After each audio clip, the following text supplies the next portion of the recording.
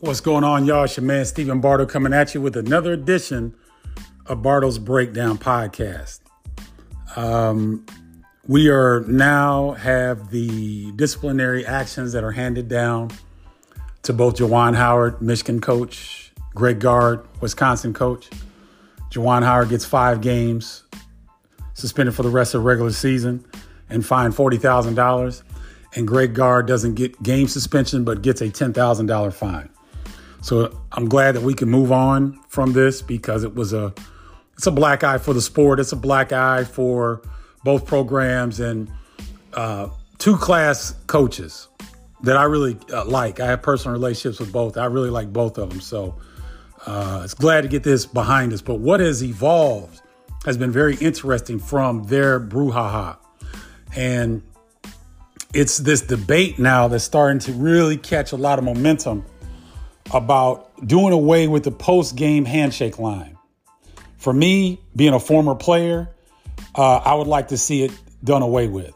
The last thing I wanted to do when I was mean, scratching the skin off my opponent, spit flying, I'd get hit in the mouth, bloody nose, snot flying, your eyes are watering because you bang into a nasty screen, you get hit in your back. You got all these nicks and cuts. You're talking. There's mental warfare going on as well as physical. And the last thing you want to do is fake some BS sportsmanship when you've been battling somebody for 2 hours. It's the dumbest damn thing. Nowhere else in society do they make people who are competing at work come back and shake hands with the person that you're competing with. Does that make any sense?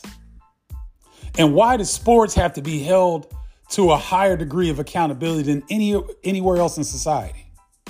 We don't hold our governments, national, state, or local, to the scrutiny and the level of excellence and all these different notions that they want to put on sports.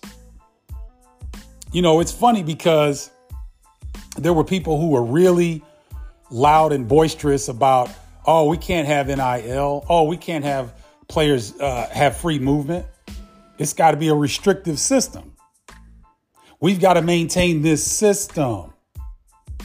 Well, this system is outdated.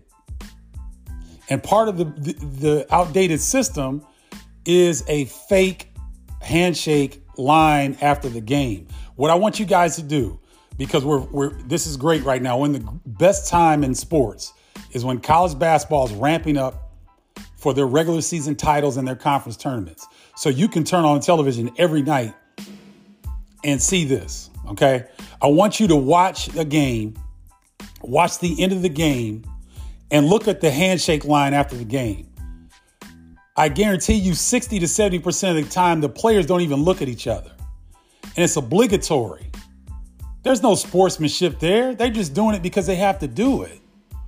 And they don't want to do it half the time because they don't want to see this guy that they were up in their face, they were up in their grill, talking about their mother, talking about their girlfriend or whatever their choice is, right?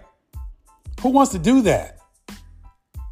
But yet we have adults around college basketball that call themselves college basketball fans. We have adults that call themselves college basketball writers and people that cover the sport that think that this needs to stay.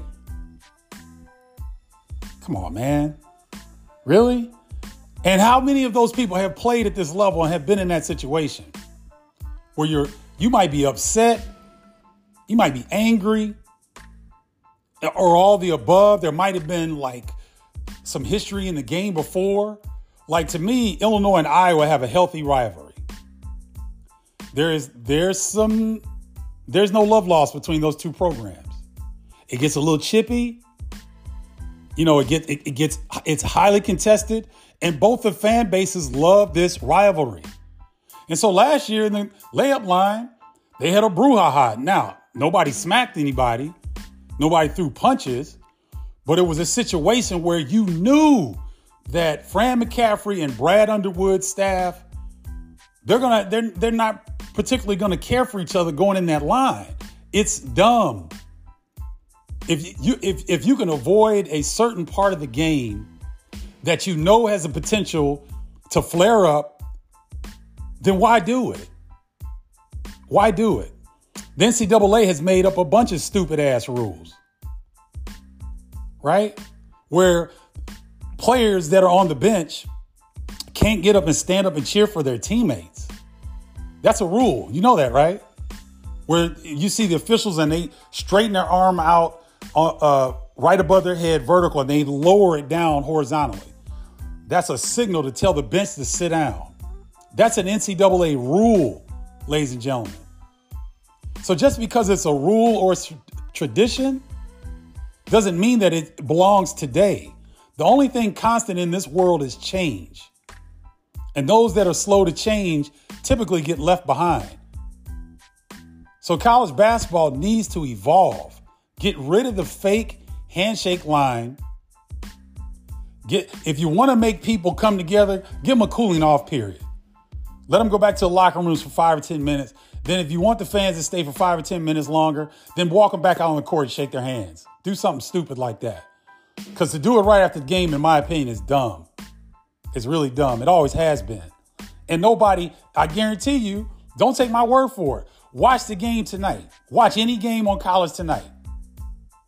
Look at the end of the game and generally they'll show the handshake line if they're not trying to get off the air really quickly and go to another game. But watch the handshake line. They're not into it. There's no intention like, oh, man, great game. They don't even say that. They just bump hands. They bump this sometimes. Sometimes if, the star players would embrace each other because they've had a hard-fought game and they're cool off the court. But majority of the time, it's fake. Get rid of it. Let me know what you think. I'd be interested in hearing what you think. You can hit me at Bartles Breakdown page on Facebook or Bartles Breakdown group if you want to be in the inner circle of Bartles Breakdown. I give hot takes like this all the time and some things that I don't share on Bartles Breakdown show that I share in the group. So if you want to join the group, go to Bartles Breakdown group on Facebook or text me to 312-847-2739. Have a great rest of your week. I'll come back to you tomorrow. Holla, y'all.